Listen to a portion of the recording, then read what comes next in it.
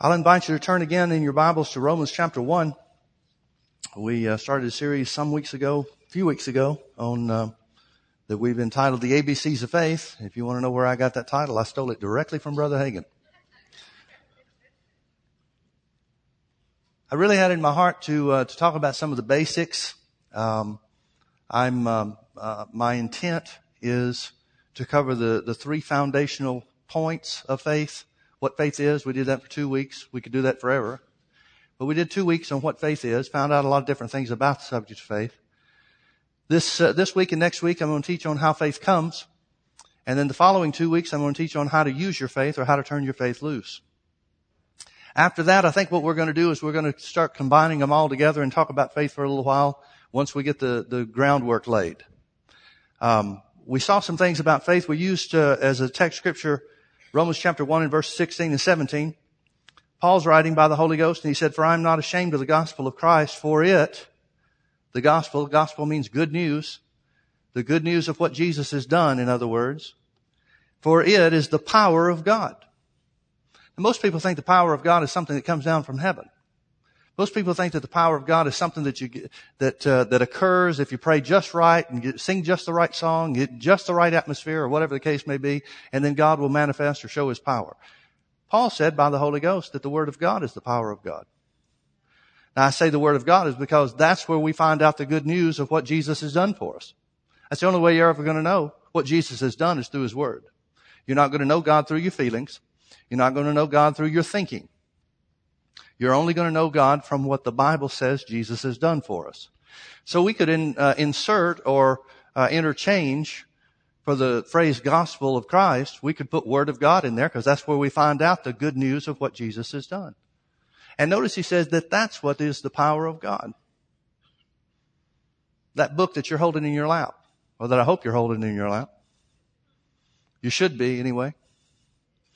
Hold your Bibles up. As John Osteen used to say, wave them and make the devil mad. Well, that's a beautiful sight.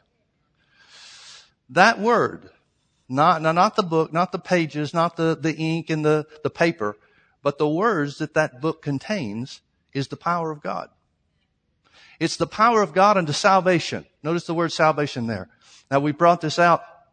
Dr. Schofield, who was the foremost Baptist scholar in his day, has in his Bible a little footnote that says this word salvation implies 5 different things: rescue, deliverance, to make safe, to make sound, and to heal or to make whole.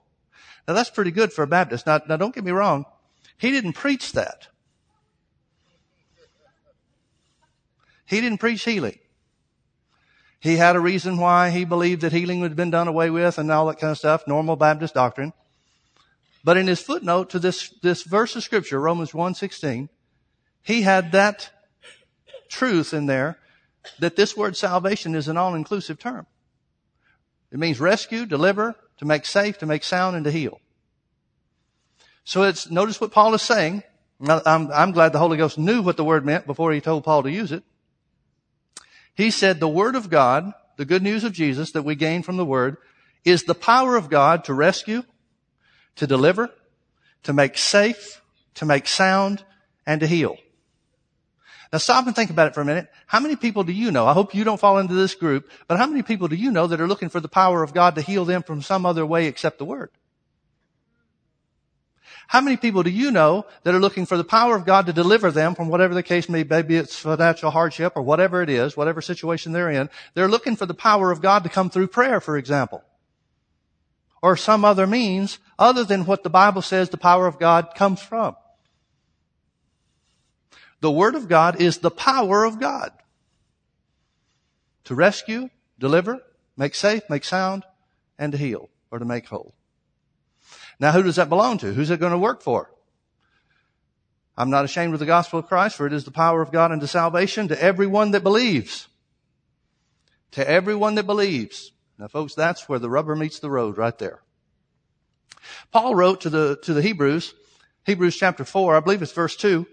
He's talking about the Jews of the Old Testament. And he said, for unto them was the gospel preached as well as unto us. In other words, God revealed His plan in the Old Testament through types and shadows that pointed to and were fulfilled by Jesus. And he said, for unto us was the gospel preached as unto them, but it didn't profit them because they didn't mix faith with it and what they heard. They didn't mix faith with the things that they heard. That's what this is saying right here. The gospel is the power of God unto salvation to everyone that believes. Believing is a choice. Believing is a choice. You can choose to believe or you can choose to reject. It's the power of God unto salvation to everyone that believes, to the Jew first and also to the Greek. For therein, meaning in the Word of God, is the righteousness of God revealed from faith to faith. In other words, as you grow in faith, the righteousness of God is revealed in a greater and greater manner or measure. For therein is the righteousness of God revealed from faith to faith, as it is written, the just shall live by faith. The first thing that we pointed out about the subject of faith is a lifestyle. It's not just something that you pull out when you have need of something. It's not like the spare tire on your car. When one goes flat, then you use it. Faith is something you're supposed to live by. It's a lifestyle. And notice it's the only lifestyle that God requires. The just, those that are made righteous by the blood of Jesus, those that make Jesus the Lord of their lives, in other words, are required to live by faith. They're required to live by faith. I think we've made this comment before, but it certainly bears repetition. If faith is the thing that God requires, Hebrews 11:6 says faith is the only thing that pleases Him. Without faith, it's impossible to please God. If faith is required as the lifestyle that God demands of His people, and if faith is the thing that pleases God, then how can you overemphasize faith? That's one of the criticisms against us so-called faith people. I think everybody that's saved is supposed to be a faith people, isn't it? Aren't they? But that's one of the criticisms leveled against us. All those people, all they do is talk about faith. Well, duh. It's what God demands and it's what pleases God. Why wouldn't we talk about faith? What are we supposed to talk about? Social issues? You better learn to use your faith when the things going the way they are in this country. Now, we talked about what faith is. We found it was a spiritual force. We found that faith was of the heart. We found that it was necessary. Faith was the necessary ingredient to please God. We found that faith was the only way that you could receive from God. Today, I want to talk to you about how faith comes. Turn with me over to Romans chapter 10. Now, there are three different words used, three different terms that are used regarding faith and faith coming and so forth. Romans chapter 10 speaks of faith coming. Ephesians chapter 2 and verse 8 says faith is a gift. Romans chapter 12 and verse 3 says faith is dealt. Ephesians 2:8 says, for by grace are you saved through faith, and that's not of yourselves. Well, it's not talking about salvation is not of yourself. Everybody knows that. It's talking about faith is not of yourself. In other words, you don't give faith to yourself. For by grace are you saved through faith, and not of yourself. It is the gift of God. Faith is a gift. Well, what causes God to give that to you? See, if we just stopped with that, then we'd say, well, yeah, some people have a gift of faith and other people don't. And you know, God's the one behind it. And so woe is me. I don't have the strong faith that other people have. Now, that's not what he's talking about. Romans chapter 12 and verse 3, Paul says, for I say, through the grace of God given unto me, to every man that is among you, not to think more highly than he ought to think. Now, King James says not to think of himself, and that's certainly true. But those words were added by the translators. God doesn't want you to think more highly of yourself than you ought to think, but He doesn't want you to think more highly of anything than you ought to think. For I say, through the grace of God given unto me, to every man that is among you, not to think more highly than you ought to think, but to think soberly. The word sober means not moved by emotions. To think soberly, according, if you're not supposed to think according to your emotions, what are you supposed to think about? Think toward, or think based upon. According as God has dealt to every man the measure of faith. So we see God gives faith, and we see that God deals faith, another way of saying the same thing. But the real question is, how is faith given, or how is faith dealt, or how does faith come? Romans chapter 10 and verse 17. So then faith cometh by hearing, and hearing by the word of God. In other words, faith is given, faith is dealt, and faith comes. All three interchangeable terms. By hearing the word of God. Now, folks, you know as well as I do that means something more than just listening to. Hearing can't just mean listen to. Because if listening to something made the difference, then everybody would be able to have the greatest measure of faith just by putting a tape player, putting a tape on the tape player, or listening to an iPod or something like that concerning preaching, and that would be it. No, it takes a decision on the part of the hearer. There's a difference in listening to and hearing. You husbands know that very well. Your wives tell you all the time that you don't hear her. You're not listening. Well, you're there when the words are spoken, but you're not paying attention to it. You're watching TV or whatever else is going on, right? Sometimes people turn their ears off. That's why we've just about gotten to the point where we do away with announcements because nobody listens.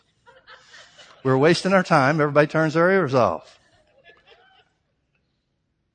So you know there's a difference between listening and really hearing something. You know the difference between being in the presence of words spoken and really taking them to heart and making the decision to accept them and focus on them, right? That's what it's talking about. So then faith comes by hearing. The decision to hear the Word of God. And the Word of God is the only thing that can produce faith. It's the only thing that can produce faith. Jesus said when he was tempted by the devil in Matthew chapter 4, after he had fasted for 40 days, the devil came and said, if you're the Son of God, command these stones to be made bread. Jesus said, it is written, man shall not live by bread alone, but by every word that proceeds from the mouth of God. In other words, he's saying just like food is necessary for the natural body, the physical body to survive, the Word of God is necessary for the spirit man, the man on the inside, the heart, as the Bible refers to the spirit sometimes, for the spirit of man to survive. The Word of God is the only thing that can fit your spirit. It's the only thing that can feed your spirit. Now, unfortunately, most Christians spend most of their time feeding on and focusing on everything else except the Word. And as a result, faith is not produced. Because faith can only come by hearing and hearing by the Word of God. So if you're feeding on scandal, you're not going to grow in faith. Some Christians, bless their hearts, oh, Pastor Mike, have you heard the latest? No, and I don't care to. I don't keep up with the latest. One of the real blessings that I consider that God put me on the West Coast is that we're not on the way anywhere.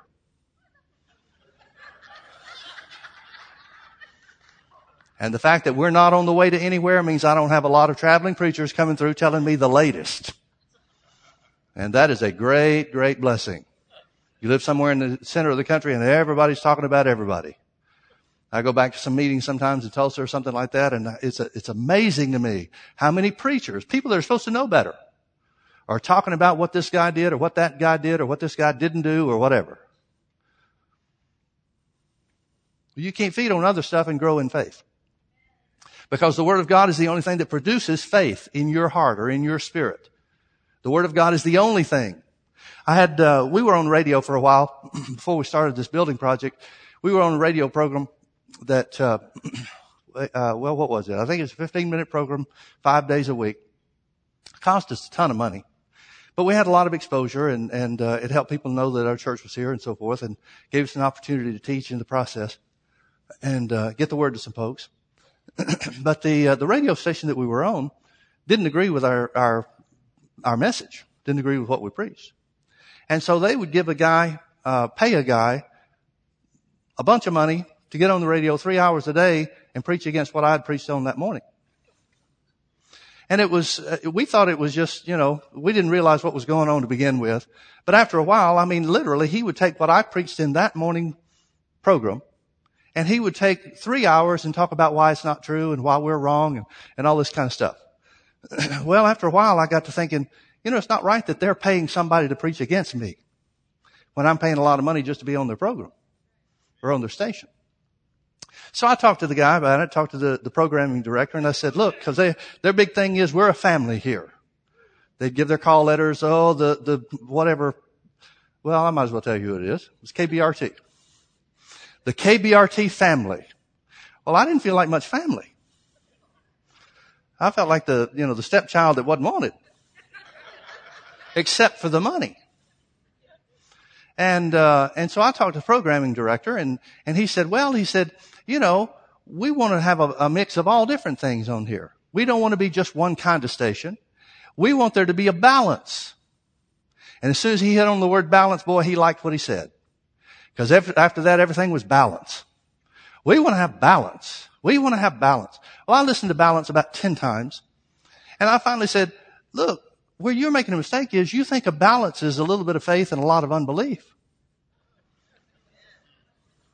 Balance, as far as the Christian life is concerned, is hearing the truth of God's word all the time. That's the only balance there is. I said, one of us is wrong. And if you're going to do a service to the Christian community, you need to get rid of whichever one of us is wrong. Oh, well, we can't do that. We're a family. No, you're an idiot. So our time on radio came to an end sometime after that. Not really because of that. But I think that's the way a lot of Christians live. They think a mix of faith and unbelief is a balance in their Christian life. Folks, that's not a balance. That's just confusion. Which explains why so much of the church world is powerless. Because faith is the only way to activate the power of God. Now, how does faith come for salvation? Turn with me over to Acts chapter 11. Acts chapter 11. The 11th chapter of Acts is where Peter is called on the carpet for what happened in Acts chapter 10. Now, if you remember the story, Peter goes up on the rooftop to pray. He's waiting for lunch to be finished. He goes up on the rooftop and has a vision, falls into a trance and has a vision. And in this vision, he sees a sheet coming down from heaven with all kinds of beasts, both clean and unclean, according to the law of Moses. And a voice comes from heaven, and the Lord speaks to Peter and says, rise, slay, and eat. And Peter says, no. 3 times this happened. And Peter said, not so, Lord. No unclean thing has ever touched my lips. I'm not going to do it. I'm not going to break the law of Moses. Well, finally, the Lord speaks to him and says, don't call unclean what I have cleansed. Peter comes to realize later that Jesus isn't talking about the food you eat. He's talking about people. That the clean and unclean beasts represented people. Because at that moment, when the Lord spoke to him and said, 3 men are downstairs looking for you, go with them and don't ask any questions. Those 3 men had been sent from Cornelius' house because Cornelius had sent an angel. They wind up going down to Cornelius' house the next day, preaching Jesus to them, and the Holy Ghost falls on them. They get saved and filled with the Holy Ghost all at one time. Now, the Jews back in Jerusalem have a hard time with this because Peter has gone unto the Gentiles. So Acts chapter 11 is where Peter is rehearsing the story. And I want you to see what Peter said that Cornelius told him about this appearance of the angel. We'll start in verse 11. Chapter 11, verse 11. And behold, immediately there were 3 men already come into the house where I was, sent from Caesarea unto me. And the Spirit bade me go with them, nothing doubting. Moreover, these 6 brethren accompanied me, those were Jews. And we entered into the man's house. And he showed us how he had seen an angel. This is Peter relating Cornelius' account of the angel, the vision of the angel. And he showed us how he had seen an angel in his house, which stood and said unto him, send men to Joppa and call for Simon, whose surname is Peter. Verse 14, who shall tell thee words. Who shall tell thee words whereby thou and all thy house shall be saved. Who shall tell thee words whereby thou and thy house shall be saved. Salvation comes by hearing words. Turn back with me to Acts chapter 8. Acts chapter 8. Let's start in verse 5. It says, then Philip went down to the city of Samaria and preached Christ unto them. Here's another Gentile city. He preached Christ unto them. What does that mean? That means he tells about Jesus coming to the earth, dying on the cross, and being raised from the dead. We would understand that to be the meaning of preaching Christ, wouldn't we? Then Philip went down to the city of Samaria and preached Christ unto them. And the people with one accord gave heed unto those things which Philip spake, hearing and seeing the miracles which he did. For unclean spirits, crying with a loud voice, came out of many that were possessed with them. And many take with palsies and were lame were healed. And there was great joy in that city. Skip with me over to verse 12. But when they believed Philip preaching the things concerning the kingdom of God in the name of Jesus Christ, they were baptized, both men and women. Now, we don't know if this just means baptized into Christ, meaning saved, or if it includes baptism in water. It doesn't really change the story one way or the other, but you can't say for sure which one it means. Verse 14. Now when the apostles which were at Jerusalem heard that Samaria had received the word of God, they sent unto them Peter and John, who when they were come down, prayed for them that they might receive the Holy Ghost. For as yet he was fallen upon none of them, only they were baptized. Again, we don't know if that just means they got saved or if they were baptized in water too. Only they were baptized in the name of the Lord Jesus Christ. Notice the phrases that are used. Notice it says in verse 5, Philip preached Christ unto them. Notice in verse 12 it says, when they believed Philip preaching the things concerning the kingdom of God and the name of Jesus Christ. Notice in verse 14 it says that Samaria had received the word of God. What is it saying? It's saying salvation comes from words.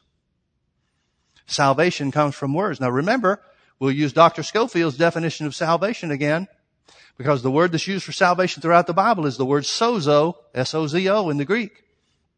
And it means rescue, deliver, make safe, make sound, and to heal. All 5 things. Are you familiar with 1 Peter chapter 1, verse 23? Let me read something to you. Peter, speaking by the Holy Ghost, said, writing to the church, it says, being born again, not of corruptible seed, but of incorruptible seed, by the word of God. Where's that incorruptible seed comes from? By the word of God, which liveth and abideth forever. You know what that's saying? That's saying you're saved. You're redeemed because of words that you heard and believed. Faith for salvation comes from hearing words. What about the baptism of the Holy Ghost? Where does faith for the baptism of the Holy Ghost come from? Well, the Bible tells us different things about the Holy Ghost. There are 5 different examples for 5 different instances, events, if you will, where people, either a group of people or an individual, were filled with the Holy Ghost in the book of Acts. 3 of them identify that people were filled with the Holy Ghost because somebody laid hands on them. We didn't finish reading there in Acts chapter 8, but it says that Peter and John, went down to Samaria after Philip had gotten the people saved, and they laid hands on them to be filled with the Holy Ghost. And they were. The other 2 of the 5 events where people were filled with the Holy Ghost is where the Holy Ghost just fell. Acts chapter 2, and then Acts chapter 10 at Cornelius' house. Peter's preaching about Jesus, and all of a sudden the Holy Ghost falls, and they get saved and filled with the Holy Ghost and begin to speak with other tongues at the same time. Well, my experience with the baptism of the Holy Ghost, I grew up in the Baptist church. Now the Baptist church, Southern Baptist Church, Birmingham, Alabama, Southern Baptist church that I grew up in, really didn't say too much about being filled with the Holy Ghost until a certain thing happened and some young people started getting filled with the Holy Ghost. They went to another church, part of the Baptist church youth group, went down to another church, and some way or another, I don't know exactly what the situation was, it wasn't part of the group, but a few of them got filled with the Holy Ghost and they began to speak with other tongues. Well, the church almost split over it. Because now we've got a problem. The pastor can't hold on to his doctrine that tongues have passed away without throwing these kids under the bus. The problem with that is the kids' parents had money. So these are not people you want to lose out of your church. And so it became a real issue. I mean, you could see people struggling with it. Part of the deacon board wanted to run this family out of town.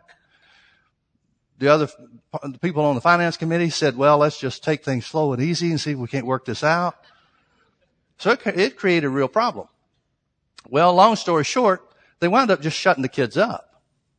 They wound up convincing these kids, 2 teenage kids, wound up convincing them that what they had was of the devil. And so they vowed never to do it again, and their lives didn't take a positive turn, because then they're in the position that if we thought this was God but were really deceived of the devil, how are we ever going to know God again in our lives? So they wound up just kind of going off the deep end, to be honest with you. Morally, anyway. And so it became something that everybody in the community, not just people in the church, but everybody in the community knew about. And so the official position of the church was that tongues had passed away. What the apostles did in the book of Acts was of God, but what people were doing in the present day when it came to speaking with tongues was of the devil. And that was it. That was the hard and fast line.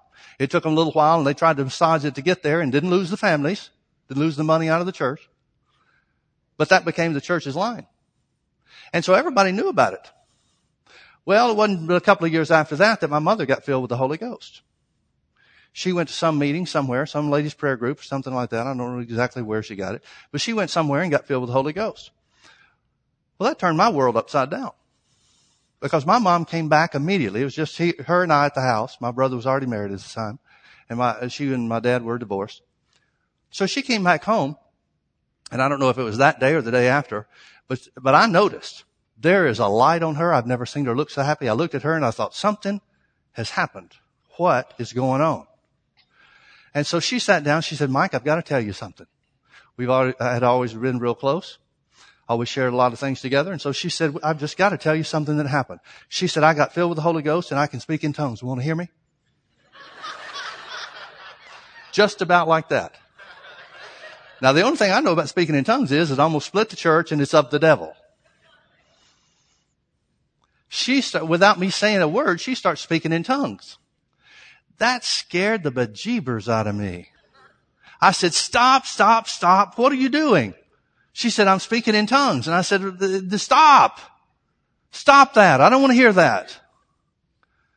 And so she was kind of, crushed a little bit. And I said, how do you know that's of God? She said, because the Bible says so.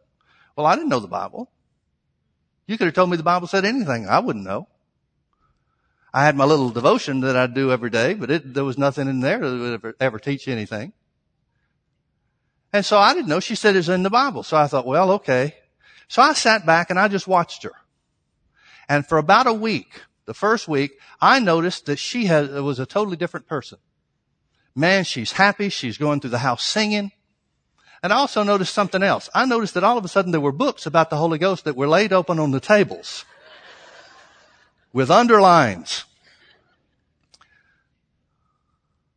And I thought, I don't know what in the world she's got in mind, but I don't want to know anything about this. And so I wound up a week, 10 days later, something like that. I wound up telling the youth minister at the Baptist church.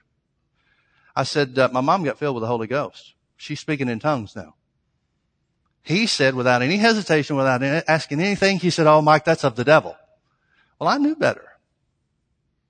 My first thought was, now, isn't that interesting that she'd get something from the devil that would make her happier than she's ever been? Get something from the devil that make her love God more than she's ever loved him. Get something from the devil that help her live a better Christian life.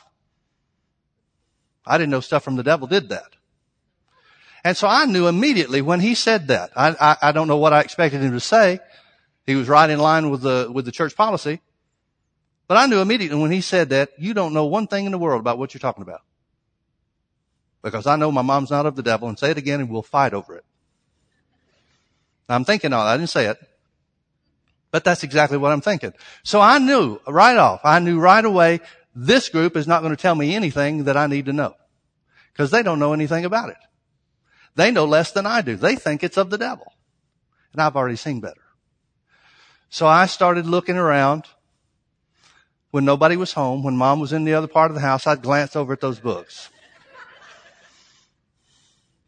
One day when she was gone, I snuck one of them into my room. And it was one of the little book by Brother Hagin. And I thought, turn with me over to Luke chapter 11. And I came to the place where I realized, all right, well, what she's doing is of God. There's no place that the Bible says definitively that it's not for us today. There's no place that the Bible says that it's not continuing on, that it will ever cease, or at least not cease in our time period. There is coming a time where it'll cease. When we get to heaven, you won't need to speak in tongues in heaven. But then I talked to somebody else. I talked to somebody from the Full Gospel Church. Now, this was somebody that was just a regular attender. They weren't a staff member or anything like that, but it was an adult. And so I asked about it. I said, what is this thing about being filled with the Holy Ghost? And he said, well, it's a special gift from God. And I said, do you have to speak in tongues? And he said, well, some people do and some people don't. I said, well, how do you know if you're going to or not? He says, well, you pray and ask God for it. And if God gives it to you, then it's for you. And if he doesn't give it to you, then it's not for you. Well, looking back at it now, I didn't know at the time. Looking back at it now, he knew less than the Baptist people did about it.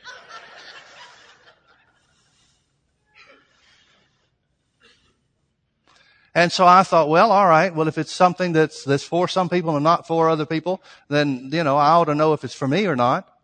And I don't have any sense that it's for me. So let's just forget it and move on. But one of those books drew me in. One of those books by Brother Hagin drew me in. And this was the scripture that drew me in. And that was Luke chapter 11. I had read this before. I had seen it, but not really paid any attention to it. You know, the Bible talks about the Holy Ghost being the unction on the inside of you that'll teach you. I didn't know one thing about spiritual things. I knew God lived on the inside of me.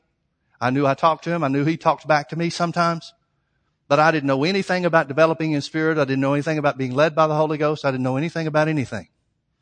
But when this guy told me that it's for some people and not for other people, then I said, well, all right.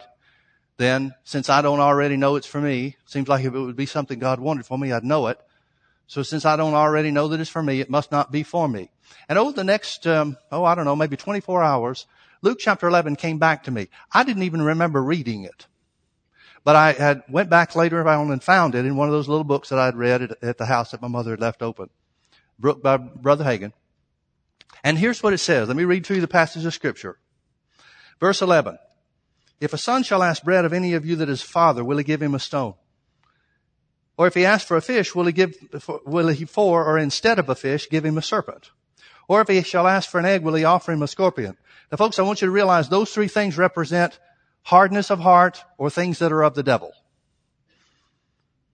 Stone instead of a piece of bread. You wouldn't do that to your children, would you? Good parents wouldn't do that. The second thing he says, instead of a fish, will he give him a serpent? A serpent always represents the devil. Or if he asks an egg, will he offer him a scorpion? That's another type of the work of the devil. Literally what Jesus is saying is you can't ask God for something good and get something from the devil. I didn't know that at the time. It's clear to me now, but I didn't recognize it at the time, even though I read those verses of scripture. But verse 13 is the one that really stood out to me. This is the word that the Holy Ghost brought from the inside of me. And again, remember, I'm thinking, well, the Holy Ghost is for some people and it's not for some people. Some people are going to speak in tongues, other people are not going to speak in tongues. And if I was going to speak in tongues, I'd know it. I'd just know it some way or another. God's not hit and miss, I just know. Verse 13, if you then being evil, the word evil just simply means carnal, it means natural, human. If you know how to be good parents in this life, and if you being evil or natural or carnal or human, know how to give good gifts unto your children, how much more shall your heavenly Father give the Holy Spirit to them that ask him? Now, what's Jesus talking about? He's talking about the Holy Spirit. Now, we could argue about whether he's talking about the Holy Spirit that you receive in salvation or the Holy Spirit that you receive in the infilling. You can argue about that either way. But since he didn't identify which one that he means, he has to mean everything related to the Holy Spirit.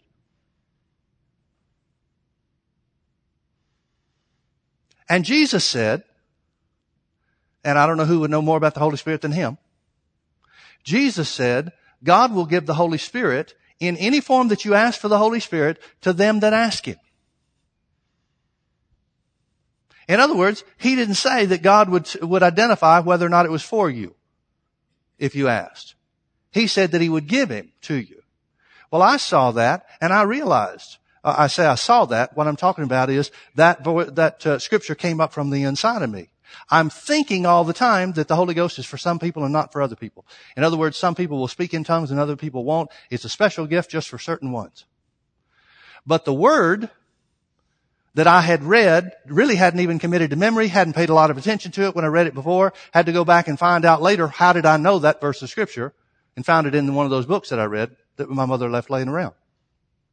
That was the word that the Holy Spirit brought from the inside of me. You remember the Bible says the Holy Spirit will bring all things to your remembrance whatsoever I said. Jesus said, whatsoever things I have said to you, the Holy Ghost will bring it to your remembrance. That's the work of the Holy Ghost, to guide you into the truth. Well, he's trying to guide me into the truth of the Holy Spirit. And by that I mean the baptism of the Holy Spirit, being filled with the Spirit and speaking with other tongues.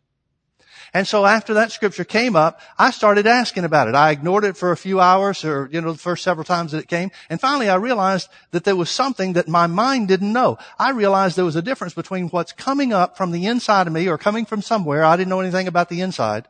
But it's coming from somewhere and it's not coming from my head because my head doesn't know it. Folks, there's such a thing as revelation knowledge that bypasses your mind. In other words, there is a mind of your spirit and a physical brain. Those are two separate things. Your spirit knows things your head doesn't know. And so I stopped and I recognized, wait a minute. These words keep coming up. How much more will your Heavenly Father give the Holy Spirit to them that ask Him? Where is that coming from? Where is that coming from? Now, when I asked the question, not until, but when I asked the question, there were these words that came up. The Holy Spirit spoke to my spirit.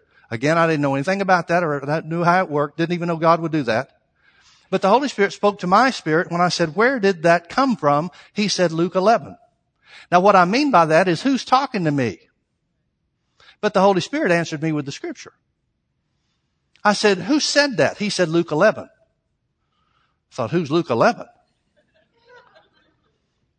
I realized that was a chapter in the Bible. I got it out and I found it. And when I saw that, I thought, well, that answers the question right there.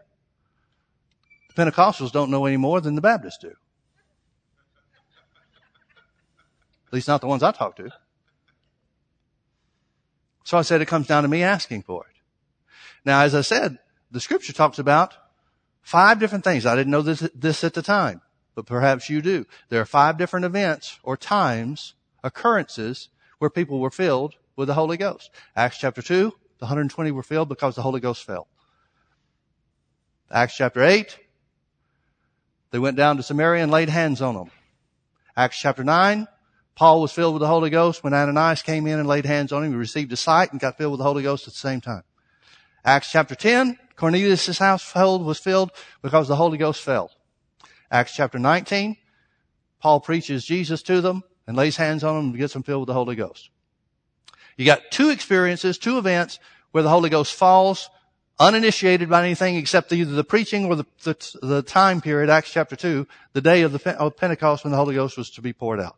The other 3 experiences were somebody laying hands on them. Well, I didn't know anything about people laying hands on you. And if I had known those things, then I would have thought, well, how am I going to find somebody that believes this to lay hands on me?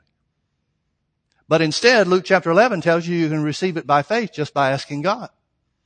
So I got in my room, knelt down by my bed. And I said, all right, Lord. Luke 11 says that because you're a good father, you give the Holy Spirit to them that ask. So I'm asking you right now to fill me with the Holy Spirit. In Jesus' name, amen.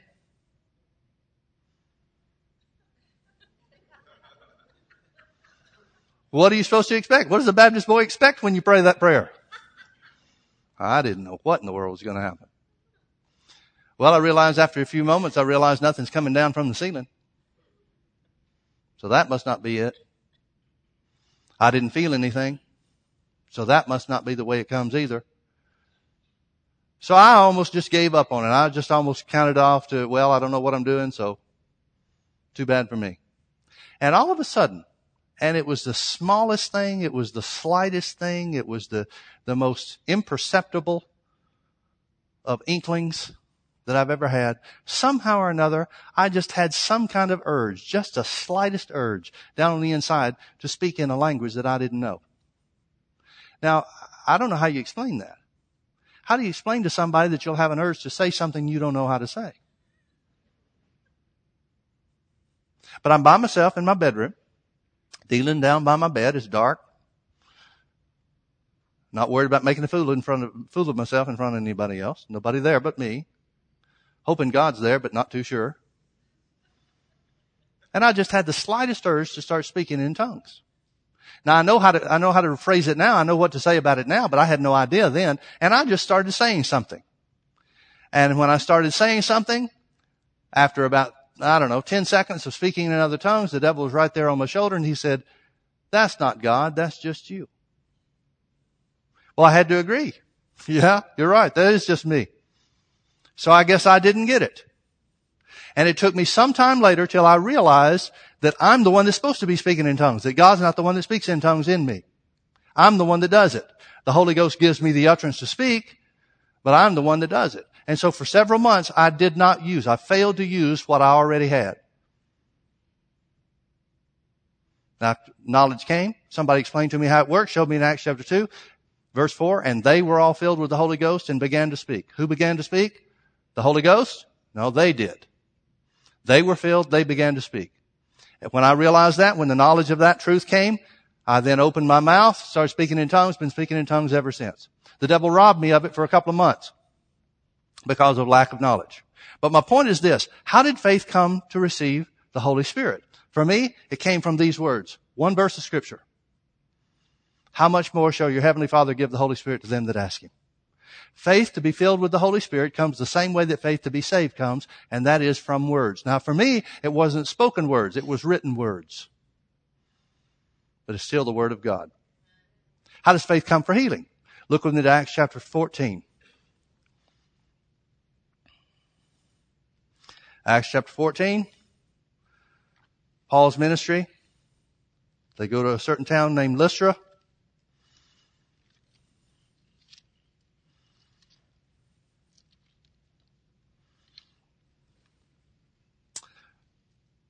Verse 8, Acts chapter 14, verse 8, and there sat a certain man at Lystra, impotent in his feet, being a cripple from his mother's womb, who had never walked. Now it says he's a man, so he's got to be over 30 years of age. Doesn't say a young boy, doesn't say a teenager. It says a man. People were recognized to be men at around age 30, so he's got to be full grown. And there sat a certain man at Lystra, impotent in his feet, being a cripple from his mother's womb, who had never walked all of his life, never had taken a step. The same heard Paul speak, who steadfastly beholding him and perceiving that he had faith to be healed, said with a loud voice, stand upright on thy feet, and he leaped and walked. Now you may have in your Bible at the top of the page something like Paul heals a cripple. But the fact of the matter is this man was healed because he had faith to be healed. How did he get faith to be healed? Here's a one-time situation, first-time situation, never before heard anything about him being able to walk, never heard about Jesus before, hadn't walked all of his life, not a single step, not a single day of his life has he ever walked, and God turns this situation around. How? Because he had faith to be healed. Now how do you go from zero, no faith, no inkling of ever being able to walk, to leaping and walking? It didn't take him a long time to get there, folks. It took him the length of a sermon. Now, I don't know how long Paul preached, but it took him the length of a sermon to get enough faith to change his life from at least 30 years of not having walked. Folks have this idea that faith is some hard thing to get. Apparently not. Notice it doesn't say God did something special for him. It says he had faith to be healed. The same heard Paul speak. Well, what did he hear Paul preach? Notice in verse 7 it says, and there they preached the gospel. That sounds a lot like Romans 1:16. I'm not ashamed of the gospel of Christ, for it is the power of God to rescue, to deliver, to make safe, to make sound, and to heal. To everyone that believes. Both Jews and Gentiles. And there they preach the gospel. Now some folks, bless their heart, they'll say, I've heard preachers being asked this question. Do you believe in divine healing? No, we just preach the gospel. Well, they're not preaching the gospel Paul preached, obviously. Because Paul's gospel, the same gospel that he said that the world would be judged by, the same gospel he said if anybody preached anything other than this gospel, let him be accursed. Paul's gospel, as revealed to him by the Lord Jesus Christ himself, contained healing. Or else the man couldn't have had faith to be healed. Again, Romans 10:17 says, so then faith comes by hearing, and hearing by the word of God. If he's hearing about water baptism, he's not going to have faith to be healed. If he's got faith to be healed, that means of a necessity he has to have heard about healing. And the Bible identifies, the Holy Ghost identifies Paul's preaching that contained healing as the gospel. And there they preached the gospel. This impotent man, this crippled man, heard Paul speak. Speak what? The good news of what Jesus did for us. Spiritually, financially, and physically. And it produced faith in his heart to be healed. Paul saw that faith in his eyes. He probably saw his face light up. He probably saw the same kind of thing that I saw change in my mother when she got filled in the Holy Ghost. She didn't have to tell me one thing was different. I looked in her face and I thought, something has happened. Paul probably looked at this guy and saw the difference of the change in him from when he first began to preach to as he continued on in his sermon. It doesn't even say Paul finished his sermon, as a matter of fact. It said this man had faith to be healed. Paul probably interrupted his message and says, stand upright on your feet. And the man leaped and walked.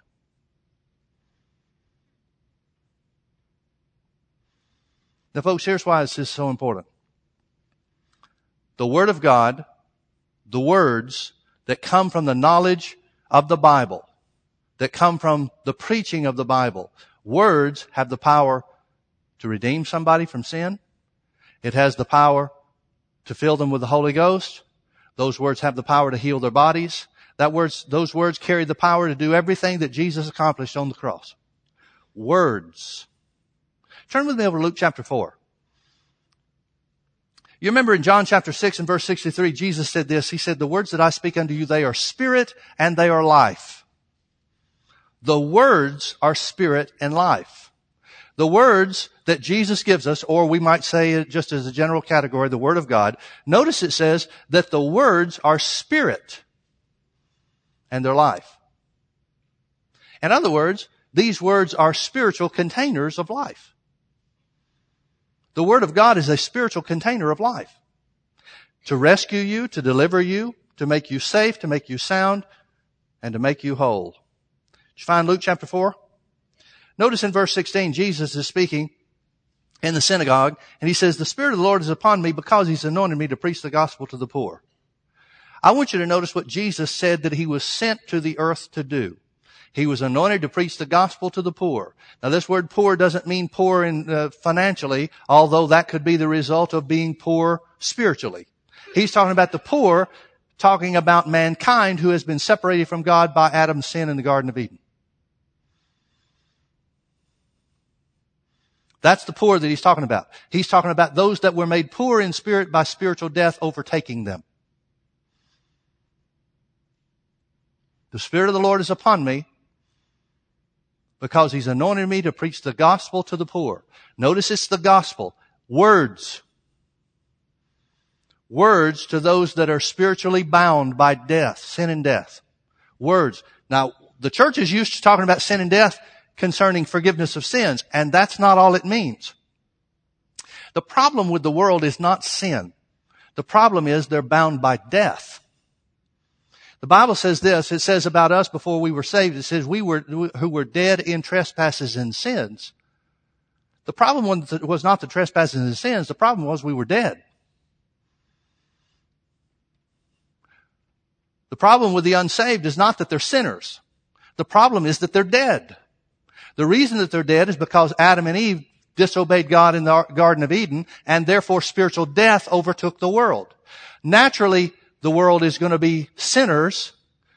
The unsaved are going to be sinners because they are dead. It's their nature to sin because dead people sin. Adam and Eve's sin brought forth death, and the consequences of everything that we know of is the curse on the world.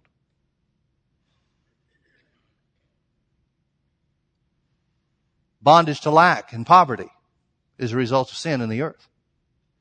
It's the result of spiritual death ruling and reigning. Sickness is the result of spiritual death that's ruling and reigning on the earth. Separation from God, which is what the condition of the unsaved, is a result of spiritual death having ruled and reigned on the earth. That's what he's talking about. He says that the Spirit of the Lord is upon me because he's anointed me to preach the gospel to the poor. In other words, those who are bound by spiritual death.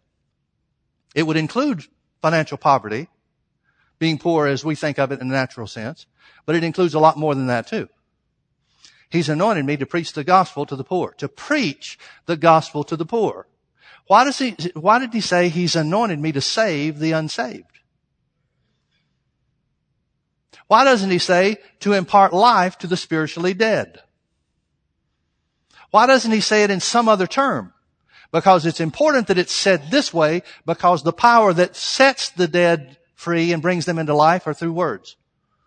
The power that brings the sick into healing is through words. That's why he's anointed to preach, to speak words, because the Word of God is the power to deliver mankind. Can you see that? He's anointed me. The Spirit of the Lord is upon me because he's anointed me to preach the gospel to the poor. He has sent me to heal the brokenhearted. Again, brokenhearted doesn't mean brokenhearted like we think of. We use the term brokenhearted in our English vocabulary to mean emotionally distressed. He's not talking about emotions. He's talking about a breach in spirit, a break in spirit. When Adam and Eve sinned in the Garden of Eden, there was a break in the spiritual makeup of man.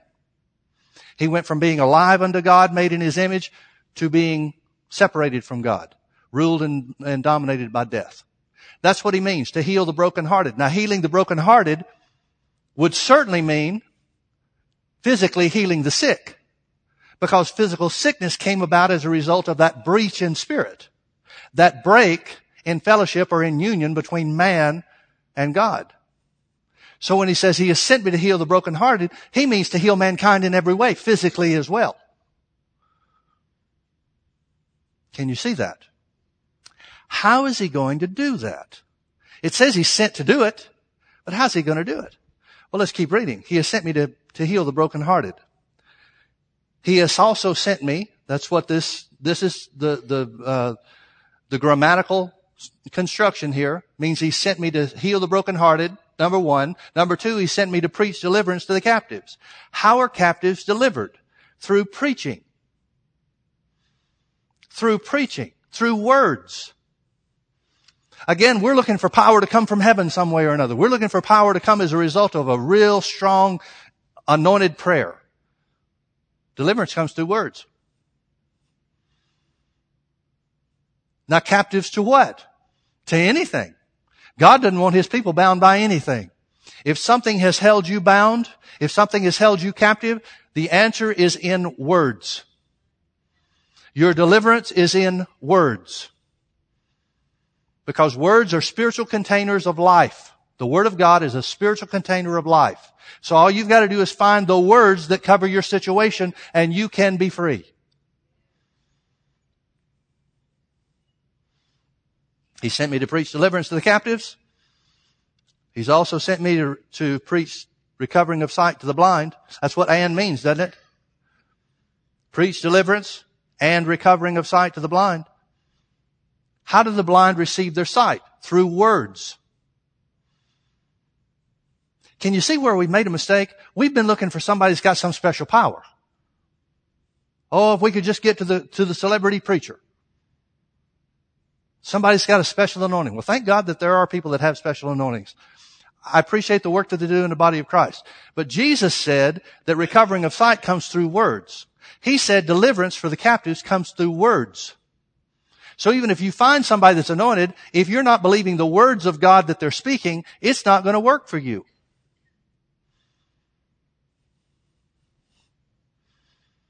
What else has He sent you to do, Jesus?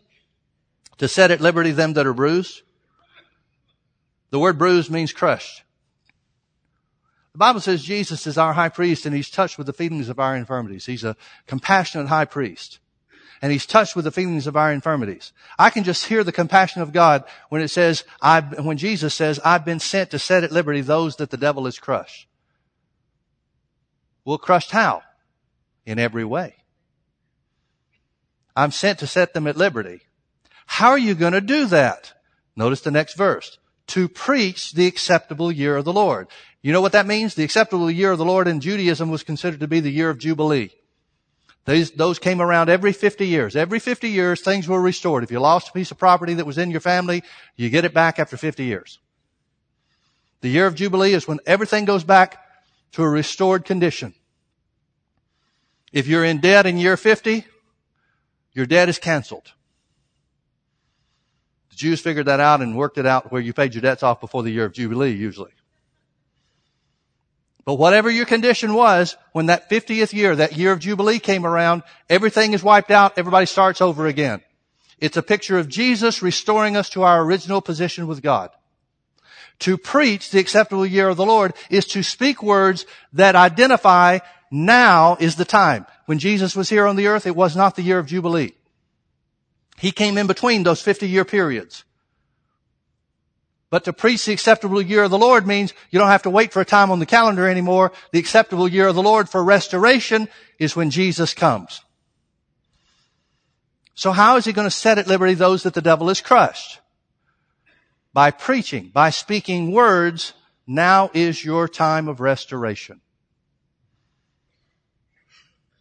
It's all through words, folks. It's all through words. Everything you need comes from the Word of God. It doesn't come from a special prayer. It doesn't come through somebody with a special anointing. It doesn't come from the power of God falling from heaven. It comes from the Word of God that you have access to 24/7. Words are the answer. Words are your answer. That's why we'll keep saying, for as long as I'm alive, I'll keep saying, find Scripture that promises you what you need. Find Scripture that covers your case. If it's healing you need, find Scriptures on healing. If it's financial blessing you need, find Scriptures on financial provision. Whatever it is in your situation, whatever you are dealt with, or whatever you're dealing with, as a result of spiritual death having come into this earth, find Scripture, find words from God that cover your case. Because the Word of God is the power of God to deliver you. It's the power of God to set you free. It's the power of God to heal you. Words are everything. You ever thought about the power of words? People are deceived by words. People are made to think things that are not true by words. I'm not just talking about words of the devil. I'm talking about words that other people will say. Relationships are affected by words. You can be thinking that everything's going fine with you and your buddy, and then somebody will tell you that your buddy did something that might not even be true. You can believe those words that you're told about your friend and start hating your friend. Words deceive you. Words bring fear into your life. Well, in the same way, words bring the truth, dispel deception, and dispel fear. Words are spiritual containers. They can contain good things or they can contain evil things. Words are neutral. The Word of God is not neutral.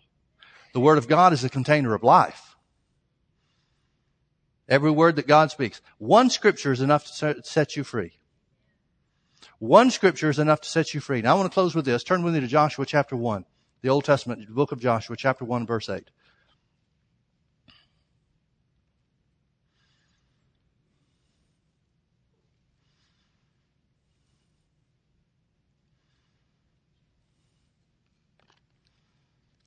Here's what God told Joshua to do to be a success in his life. Well, since God's not a respecter of persons, if it will work for Joshua, it'll work for you and me.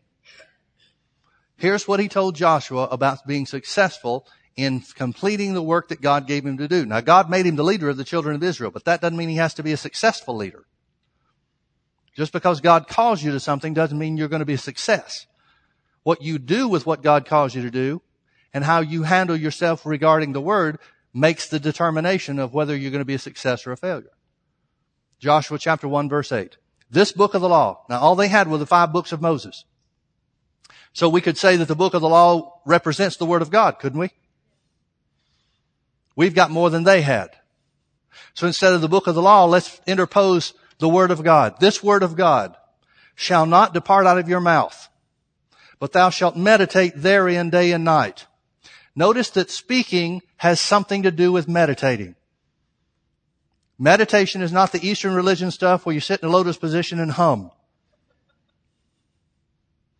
And the word meditate seems to freak out a lot of Christians because they get some kind of Eastern meditation, Eastern religion thing in mind. That may be their only experience with it. That's not what it's talking about. Eastern meditation teaches you, or Eastern religions teach you to meditate by emptying your mind. Seems to me a lot of Christians have a leg up on that. But meditating as far as God is concerned, as far as the Bible form of meditation, is not emptying your mind of anything, but it's controlling your mind to think on certain things. This book of the law, this Word of God shall not depart out of your mouth. Well, if something doesn't depart out of your mouth, that means you have to keep saying it. Because as soon as you say something, it's left and departed your mouth. So if it's not going to depart from your mouth, that means you're going to have to say it again and again and again and again. Why? Because words are containers. And the more you hear, especially hear yourself say what God's Word says, it becomes a part of your spirit. Because faith comes by hearing and hearing by the Word. Now nobody wants to admit this, but here's the simple fact.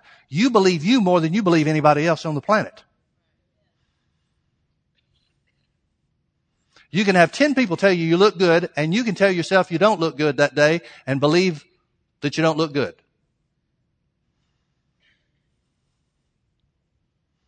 I don't know why the wives ask us as husbands, how does this look? What difference does what we say make? You've already decided. We all believe ourselves more than anybody else. That's why when you hear yourself say what God's Word says, you're going to believe that more than anything else. God knows that's the way that it works. That's why what you say regarding the Word of God is everything. This book of the law, this Word of God shall not depart out of your mouth. In other words, keep speaking the Word of God. That's what meditating is. Speaking the Word of God again and again and again. Now, not just in some formula manner or fashion, but to say it and think about what you're saying. Say, my God shall supply all of my needs according to His riches and glory. What does that mean? That means God cares enough about me to make sure that my needs are met. Think about what you're saying. Let yourself hear it so that it sinks down into your spirit.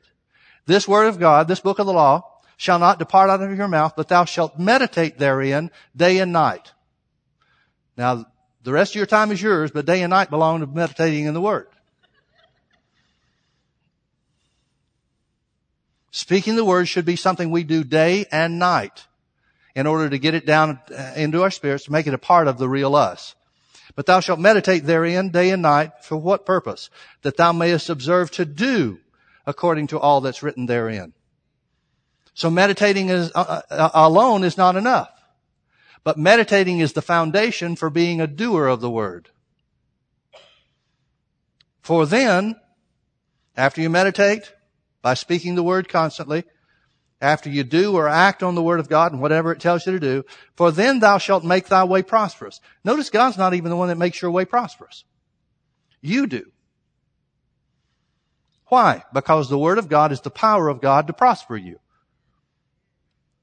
Now, whether you want to be prosperous in the area of healing, whether you want to be prosperous in the area of finances, whether you want to be prosperous in the area that you work, or whatever the case is, you can prosper in whatever area it is by speaking the Word of God and meditating on it day and night. For then thou shalt make thy way prosperous, and then thou shalt have good success. I like the Amplified on this last phrase. It says, then thou shalt deal wisely in the affairs of life. The Word of God will make you wise in this life. The Word of God will make you wise in this life. Why? Because the Word of God is the power of God to deliver you, to set you free, to put you over, or to heal your body, whatever you need.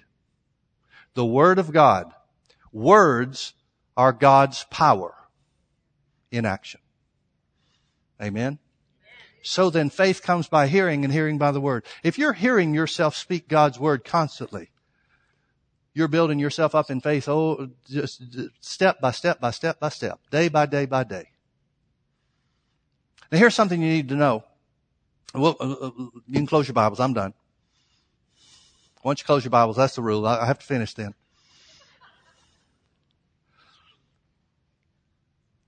Let me tell you a little phrase that I'm not sure where, I heard it first from Brother Hagin. I'm not sure where he got it. But here's something you need to know. Faith begins where the will of God is known.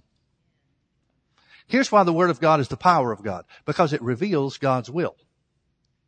When you can find God's words on a subject, whether it's healing, whether it's finances, whether it's peace, whether it's success, whatever it is, whatever area you have need of, you find what God's Word says, you've just found God's will in that area. And faith begins where the will of God is known. You remember the leper in Matthew chapter 8? The leper came to Jesus and said, Lord, I believe you can heal me if you just will. Jesus instantly moved forward with compassion, touched him and said, I will, be thou clean. Only time anybody ever came to him and said, we're not sure if you will. And that one time, Jesus responded without hesitation saying, I will. He didn't pray. He didn't say, let me take a knee and check with God. No, His will is always to bless people, to set them free, and to prosper them.